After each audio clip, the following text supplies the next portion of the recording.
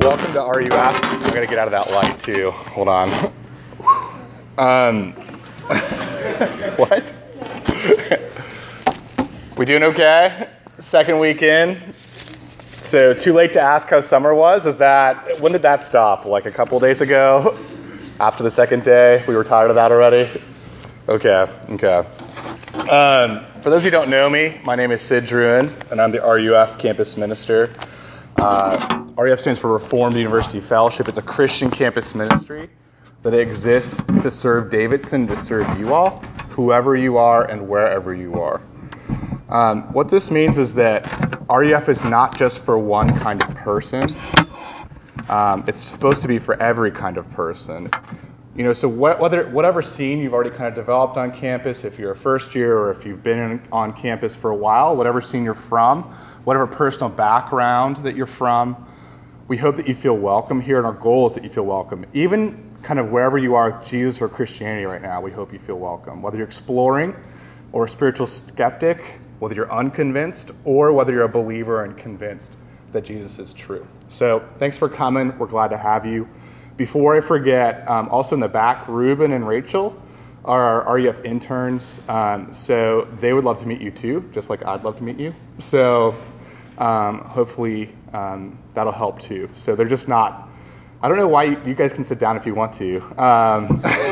But so anyway, you're not to excuse me. That light is like right in my eyes. So I'm going to do the best I can. But anyway, okay. So let's get started. This semester, and this is large group and RUF large group, what we're going to look at is the life of Simon Peter. Okay, so this whole semester we're going to look at episodes from the life of Simon Peter. So next to Jesus of Nazareth, the most detailed, the most chronicled, the most described person in the New Testament is Simon Peter. We know the most about him next to Jesus. Okay, Simon Peter is often the spokesperson for the group of people who followed Jesus around for 3 years in what is modern-day Palestine and Israel.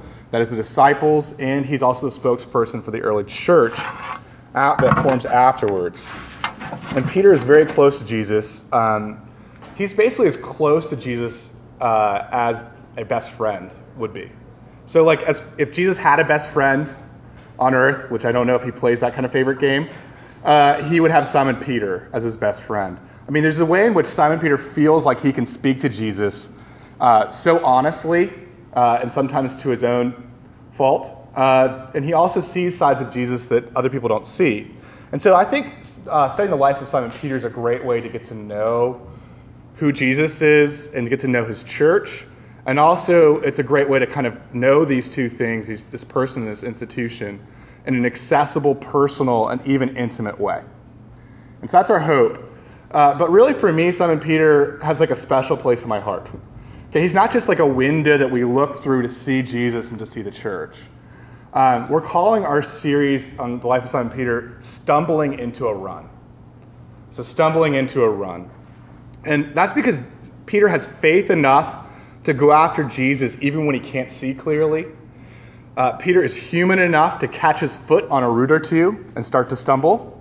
And he's self-conscious enough to break into a run, to cover up his stumble. And finally, Simon Peter becomes convinced enough to continue running after Jesus and with Jesus. And so all that's to say that Peter shows us it's okay to be in process. It's okay to be figuring out who Jesus is and how to follow him. And we also, in the midst of that, watching Simon Peter grow and to be in process and to think about ourselves, we also get to see Jesus, who's like this unlikely friend. He's this unlikely and loyal friend to Simon Peter through it all. And so that's what we're up to. That's where we're going. That's our intro. And so Jonathan read the passage earlier. That was Jonathan Ferguson, by the way. And what we're going to do is we're going to jump right in. So let's look at the first meeting between Simon Peter and Jesus in John chapter 1, verses 35 through 42. But before we go there, let me pray. Father, thank you so much for this opportunity to talk about who you are, to look at your scripture together, to try to think your thoughts after you. And I pray that you would be lifted up, Jesus, that you would be more believable and more beautiful to our hearts. Jesus, please don't let us leave this room the same. Help us to wrestle with what you want us to wrestle with in this text. Help us to think about the things that you want us to think about. Help us to know you better. And ultimately, to be known by you. We ask these things. We plead them because you promised them in your words to us in the Bible. In Jesus' name we pray. Amen. So I think all of us can instantly relate to this passage about first meetings and first impressions, right? I mean, some of you have just been doing this for 2 weeks straight. Yeah, you already have the stories about trying to remember the name of the person that you met in the line Commons, or you have the person that you met who really mysteriously had memorized the Wildcat Handbook and knew your hometown. I actually had a guy on my soccer team like that. More stories later. But I also really love hearing stories about another kind of first meeting, and that's the meeting between very ordinary people and celebrities. I don't know if anyone else likes these stories. I find them incredibly compelling because they're always painfully awkward, and I love awkwardness. It's kind of my go-to. Have you ever noticed that we always seem to meet these people, these celebrities, in the most uncomfortable places? And I don't know about you, but I find myself and I find other people saying to the celebrity the exact opposite what they wanted to say.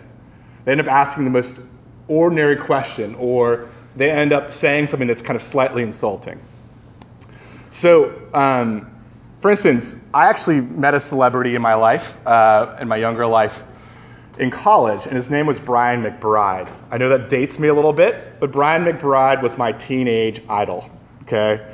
Brian McBride was the leading goal scorer and captain of the U.S. national soccer team, okay? Brian McBride was this huge deal, and I met him.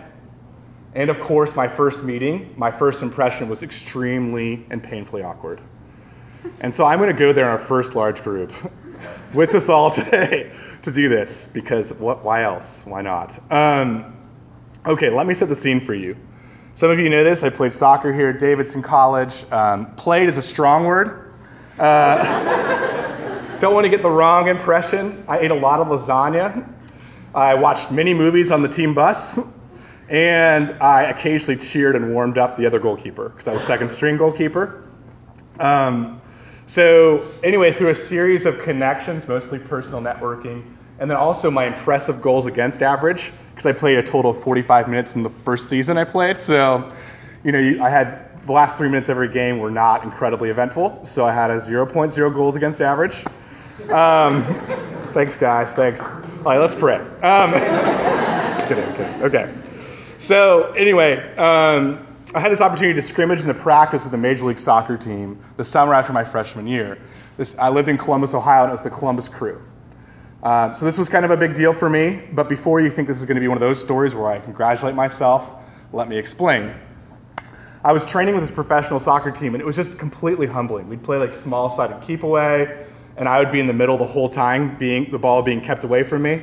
Right? Or we'd be I'd finally get in the goal where I supposedly belonged, and I wouldn't see the ball till it hit the back of the net after a shot. It was one of those things, and it was so humbling, and it was so tough. And then there was the incredible social insecurity at the team locker room. I would spare you those details, except that's where I met my soccer idol, Brian McBride, in the team locker room, and specifically the group shower. Yes, I'm going there the first large group out of the gate. Pray for me. Okay, you see, I had a particularly bad day at practice, and I waited out all the other players and sneaked my way into the group shower thinking, let's salvage whatever dignity I have left, and was taking a shower. I was scrubbing away all my shame and all my failures of the day. Just me. When all of a sudden I heard another shower head blast on right next to me, and I turned in all of my nakedness to behold Brian McBride. It gets worse. We made eye contact, and he started to talk to me in the shower. Well, friends, I learned something that day in the locker room that my moment with this soccer idol taught me one thing in particular, and it's how I tend to view myself. I was scared when Brian McBride turned his attention, fixed his gaze on me, and started to talk to me. I thought when he sees me, when he really gets to know the real me, he's going to completely ignore me or dismiss me. I mean, it's been a summer of that already. He's just going to heap it on. I mean, there I was, literally physically naked. And I couldn't possibly imagine a higher or better person in my mind at the time and I couldn't imagine that he would care about me or that he would see what I could be. And there in our passage is a similar situation. I know no one's naked, okay, calm down. Okay, but in Gospel of John chapter 1, Jesus turns and looks intently at Simon Peter. He sees into his very depths. Simon is figuratively naked before Jesus. And Jesus, a person who's absolutely higher and absolutely better than any celebrity or any other human being that ever lived, this Jesus names what Simon Peter will be. He gives him an identity and a destiny that Simon probably never imagined. Simon is called Cephas, or Peter, or the Rock. So the gospel writer John draws us into this encounter with Jesus, this first meeting, this first impression, by posing two questions, and they're on your handout. The two questions are to you and to me through Andrew and through Simon Peter. First, verses 35 through 39, Jesus asks us, what are you seeking? What are you seeking? Okay. Second, verses 40 through 42, Jesus asks us, who do you want to be? Who do you want to be? Okay, so let's begin at the beginning, and let's look at verses 35 through 39 in that first compelling, life-determining question. What are you seeking? What are you after? Okay, so as you turn your gaze towards your handout or towards your Bible, I want you to look at the first few verses we have, and in order to understand these, you actually have to take a step back and understand something about John the Baptist and what he's been up to for the last 3 days of our passage. Okay? Maybe you're familiar with John the Baptist, maybe you're not familiar with John the Baptist, but I just want to say he's really out there. Okay, so, I mean, he's dressing in the equivalent of a burlap sack, right? He snacks on honey-covered crickets, and he pours river water on people's guilt. That's what he does, right? That's what he's up to. And there's something about him, there's something about his message that people crowd around him, and they want to hear more and more from him. And they line up to get his river water treatment, baptism, in droves, in crowds. And according to John's gospel, that's something about John the Baptist, by the way, there's two Johns, John the Baptist, John the gospel writer. I know it's confusing. But anyway, the thing about John the Baptist that draws people is that he calls himself something. He's pointing to somebody else. He calls himself a voice crying out in the wilderness, make straight the way of the Lord. That is, John the Baptist is the opening act. Okay? He's not the headliner. He's the opening act for a much bigger, much more important person. The one who he calls the Lord or the Lamb of God, the one who's called Jesus. And so for the last 3 days, John the Baptist continues to take his place again and again at the same exact stage in Bethany on the eastern shore of the Jordan River in order to wait to announce Jesus. Okay, so this is the third day. John is joined by two followers.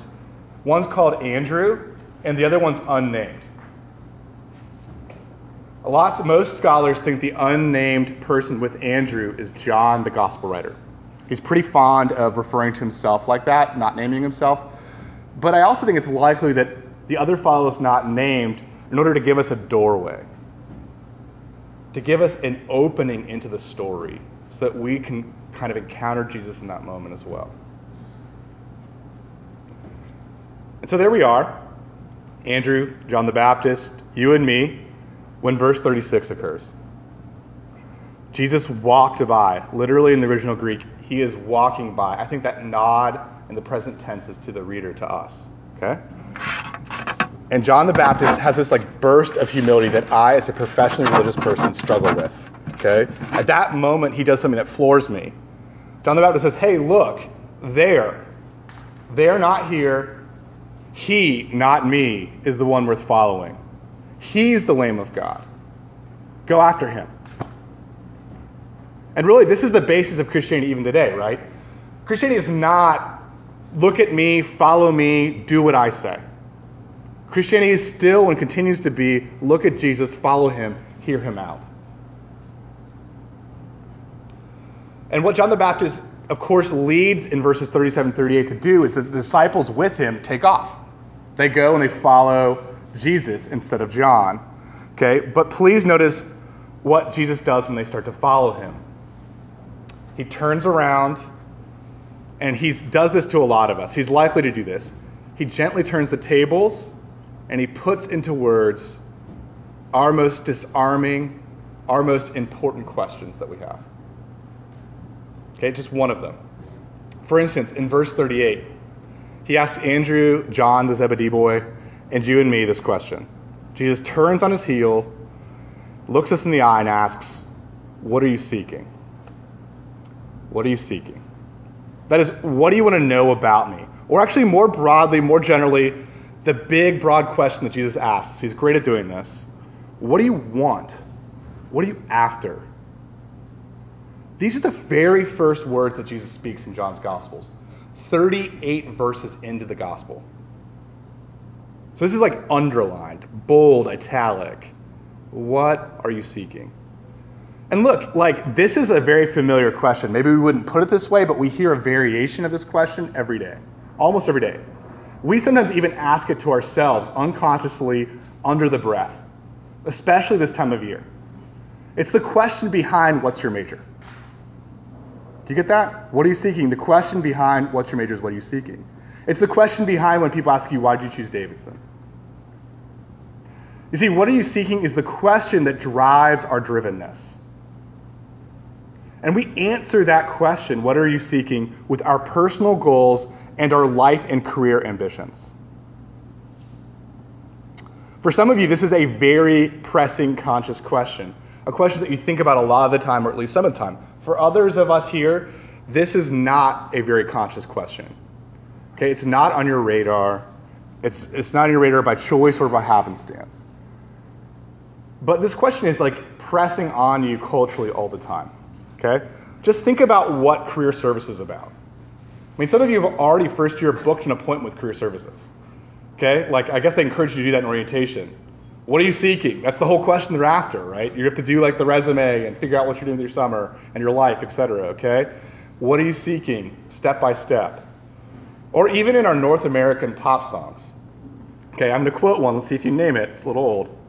Before you came into my life, I missed you so bad, so bad. Anybody?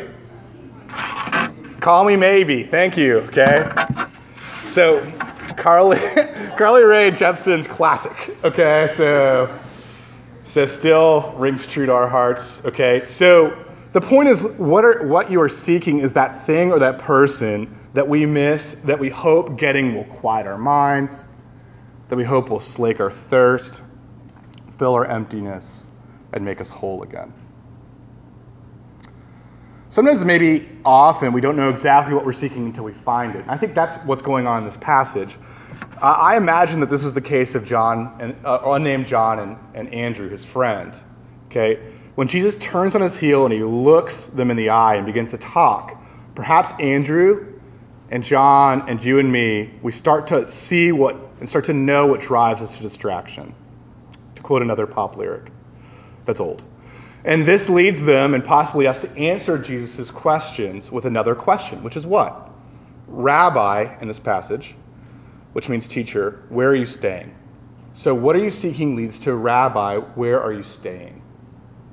And look, in verse 38, it's not even late in the afternoon yet. That happens in verse 39, and it's still just 4 p.m. So why do the followers of Jesus ask Jesus, of all the questions, okay, God on earth, okay, this person that John the Baptist said, the Lamb of God, the Lord, the question they ask him is, where are you staying? Are they asking for like his home address? Like, if I were to send you a postcard, where would I put it? No. Okay. Why are they asking that? They're asking that because seeing Jesus and hearing from Jesus isn't enough. It just isn't enough. It's a glimpse of someone so stunning. It's a taste of something so refreshing that they want to swim into it. You see, with Jesus, the word staying isn't just a request for a home address. In the Gospels, Jesus stays, he abides, he remains, he lives within the Father. He lives in the Godhead with the Father. Andrew and John immediately and intuitively know that Jesus isn't just someone who tells us how to get to God. He's not just a teacher of the way. They intuitively start to understand that Jesus is the way we get to know God. And that's why they're asking, where are you staying? Because your God become man. They're starting to grasp that, even just from this little interaction. So they're asking to see the face of God with that question. They're asking to hear his voice. They're asking to feel his very presence, to be quieted, to be filled, to be completed, to have their hearts rest in its ultimate home. Have you ever asked Jesus that question? I know he doesn't live in Bethany on the eastern shore of the Jordan anymore, okay? But have you ever prayed this? Where are you? What are you up to? I mean, even have you ever just wished upwards in Jesus' general direction with this idea in mind? Tell you what, do you know what his response always is? Verse 39 tells us, come and you will see. Come and you will see. Look, Jesus is God, an absolute person. He's not primarily a logical conclusion. He's not primarily an experimental data point. God is ultimately personal, and therefore we know him by a personal kind of knowledge. Faith. Not a second-rate kind of knowledge, a uniquely tailored knowledge that helps us to draw near to Jesus. But here's, of course, the question, what does drawing near to Jesus look like? Okay, what does it look like in college of all places, in a university setting? And this is why I'm thankful for one of the people I quote every week, C.S. Lewis. Okay?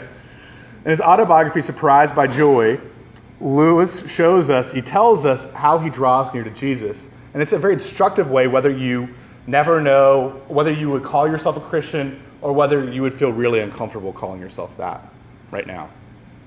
Okay? Lewis first draws near to Jesus in a highly personal way by attempting complete virtue. Okay? He attempts to prefer his neighbor's happiness over his own at every single turn. And his experiment in truly trying to love others leads Lewis to discover, in his words, a zoo of lusts, a bedlam of ambitions, a nursery of fears, a harem of fondled hatreds within himself. This discovery of what the Bible often calls sin and its desperate saccharine effects, its syrupy entrapment, leads him to embrace God on his own absolute terms. As the Lamb of God, who John the Baptist earlier qualifies in John chapter 1, who takes away sins just like these, the sins of the world. Okay, so here's how Lewis puts the whole deal, and it's beautiful, okay? Because some of you are in this moment going, that's not that compelling, but it's true. So here's how he puts it. You must picture me alone in that room in Magdalen College. Night after night, feeling whenever my mind lifted even for a second from my work, the steady, unrelenting approach of him whom I so earnestly desired not to meet. In the Trinity term of 1929, I gave in, and I admitted that God was God, and knelt and prayed, perhaps that night the most dejected and reluctant convert in all of England. I did not then see what is now the most shining and obvious thing, the divine humility, which will accept a convert even on such terms. Who can duly adore the love which will open the high gates to a prodigal who is brought in kicking and struggling, resentful, and darting his eyes in every direction for a chance of escape? Oh, the depths of divine mercy. The hardness of God is kinder than the softness of men, and his compulsion is our liberation. You see, Jesus repeats, come and see, even to the most reluctant among us. even in our most dejected moments, because Jesus, the Lamb of God, came to this earth, to that cross 2,000 years ago, and he can come, even now, to our dejected and reluctant bedrooms, our dorm rooms, whether it's 1929 or 2016. That's the promise of this verse. And so, like C.S. Lewis, Andrew's unnamed friend, we're thinking the Zebedee boy John, okay, come and see and stay with Jesus. And like Lewis, when they do this, when they explore this personal way of knowing him, they find what they're seeking, whether they knew they were seeking it or not. And according to verse 41, the very first thing that Andrew does is he goes and finds his brother Simon, right? And he tells Simon that he's found what the Old Testament, the first 2/3 of the Bible, what it calls it. The thing that we are all seeking all of the time. The Old Testament Hebrew word for that is the Messiah. Okay? The Greek word, John tells us, for that is Christ. Okay? Which means the anointed one. Both mean the anointed one in English. The prophet, the priest, the king. And so Andrew's announcement brings Jesus and Simon Peter together, now just Simon, soon Peter, together for the first time in that first impression, and leads to our second point and our second question, which is what? What do you want to be? What do you want to be? So if you look with me at verse 42, we'll see that together. Okay? So we're not sure whether Andrew drags Simon, kind of reluctant and dejected, from his bedroom. We don't know whether Simon believes Andrew and goes willingly and excitedly. We don't know whether Simon's just bored and curious. We have no idea. But we do know that what Jesus does first. And he looks at Simon. The word looked in the original Greek means something more like intentional and piercing than a once over. Okay? The word looked in the original Greek here, okay, means that Simon was looked at by Jesus in a way he'd never been looked at before. The closest approximation I had was being in the shower with Brian McBride. Okay? Deep down to his very bottom, okay, to the bowels of his heart and his mind, Jesus sees Simon. Simon is totally exposed, absolutely naked before Jesus.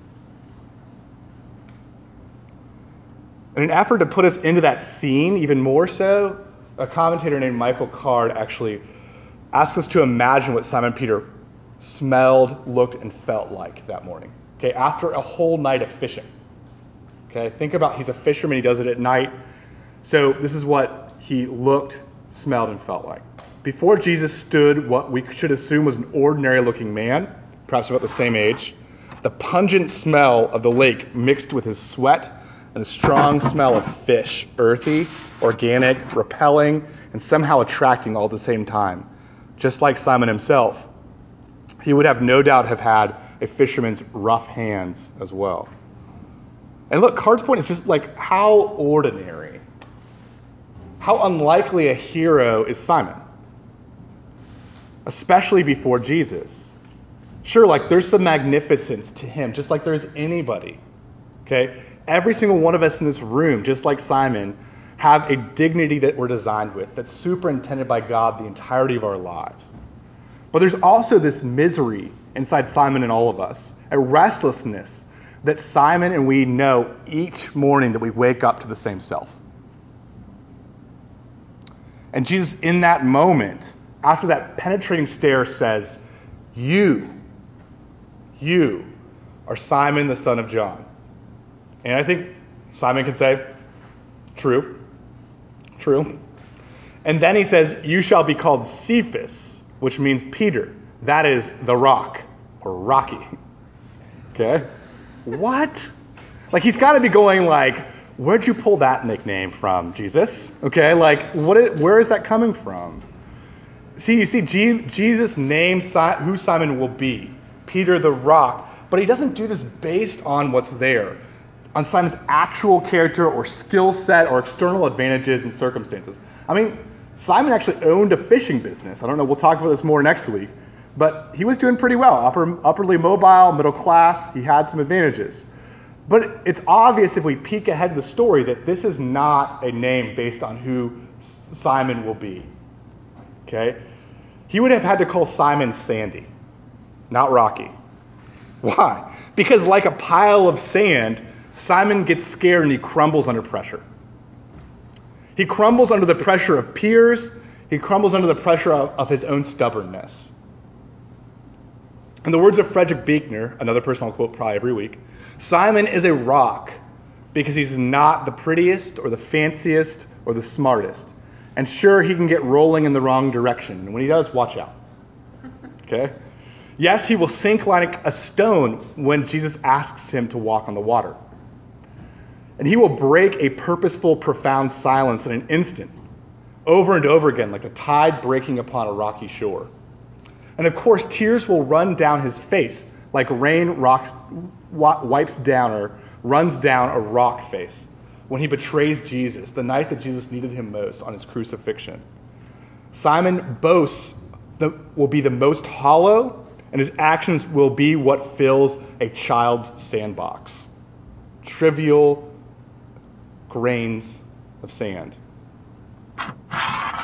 But this is what's so beautiful. Jesus authoritatively, definitively sets Simon's identity and destiny, who he will be. Peter the rock. Because identity and destiny is based on God's calling alone. This is revolutionary. Look, again, to paraphrase Buechner, because I can't help myself. Simon will ultimately be a firm rock upon which Jesus can build his church, because Jesus will make him no nonsense. And once he begins to settle down, he will be there to stay. He won't crack easily eventually. And because of Jesus' future promise, he will be tough. And once he's that way, it will be harder and harder to get under the rock's skin. And Jesus will be able to depend on this man, this rock, as much as he can depend on anyone and anything this side of heaven come to earth. And so the implied question for us is, who does Jesus see you as? Who will you be? Sure, if you're anything like me, under intense scrutiny, you feel like a fistful of sand, don't you? But seeing all this, Jesus chooses to call you and me something far different. He chooses to call us, if we take him at his word, someone new and someone better. His future tense promise and his present tense love, by those two things, we get to be something precious, living stones. More solidly like Jesus, yet truthfully and uniquely ourselves. Look, I just want you to say, I want to say this, Jesus is in the business of making potential actual.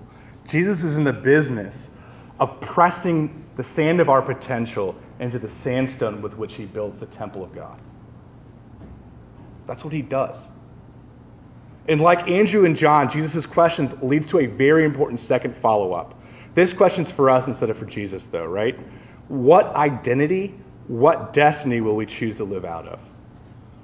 What identity and destiny will we choose to live out of? Will you live your life, will I live my life out of competitive advantage? Will I look at my internal abilities in my external situations and think I can beat the guy next to me? I can beat the girl next to me. I can get the thing that I want. That will be who I am. And I'm just going to tell you this straight up. This is going to be really tough in a place like Davidson. Okay? I don't know if you figured this out yet if you're a first year, but everyone graduated at the top of their class. Everyone believes that hard work is the best thing they can do. Okay? We brag about it in the lobby of the library. That's what we do. Okay? Everyone starts off as pre-med because they want to help people. Everyone already started their service project. They have a new Ada Jenkins they built last week. Everybody already secretly plays the French horn and the clarinet and the oboe because they are double-reeded instrument dwellers and players. Somehow, everyone still finds time to be fit and fashionable and effortlessly fun and makes you look like you're sweating doing nothing. Or will you take Jesus at his word and trust who he's calling you to be. I'm telling you, it's sweet relief to believe that Jesus is in this business. Because no matter how self-confident or inauthentic you feel right now, you're in Jesus' hands. Let me just say this. You know what was so amazing about that awkward naked moment in the shower with Brian McBride? Is that it made all the difference for me that summer. Okay, so he came into my training a couple weeks in, and he saw me absolutely and totally exposed, literally absolutely naked, and he treated me like I belonged there with him. Like I was a part of the Columbus crew just as much as he was. The day after our first meeting in the shower, which was incredible, the day after that meeting, he spent several practices in a row, starting that day, taking shots on me because he was injured. And then when he got off the injured list, he started to recruit me into scrimmages, even playing as a field player. This is all true story. Okay? I knew Brian McBride was for me. Do you get that? I saw and heard his vision for the kind of player I could be. And it actually made me play better soccer. I'm not going to do the game of life with you, but let me say it this way. All the more do we believe Jesus is for us, that he has a vision for who we will be here at Davidson. Jesus' love and promise can convince us. It's the only thing that can convince us when we crumble and when we stand firm. Would you pray with me? Father, thank you for this time. Thank you for the opportunity to think about just how careful you are with us. How you call us into things that we don't even believe. And I pray that you would help us to know how much you care about us, to know where you're moving us. And I don't know everyone's story in this room, but you do. I don't know the nicknames you have for everyone in this room, the destinies you have for everyone in this room, but you do. And I pray that you would help these students, help me to live into the calling, that we're not disqualified by the things that we think disqualify us, that we're qualified, that we're able by your love and by your future promise. In Jesus' name we pray. Amen.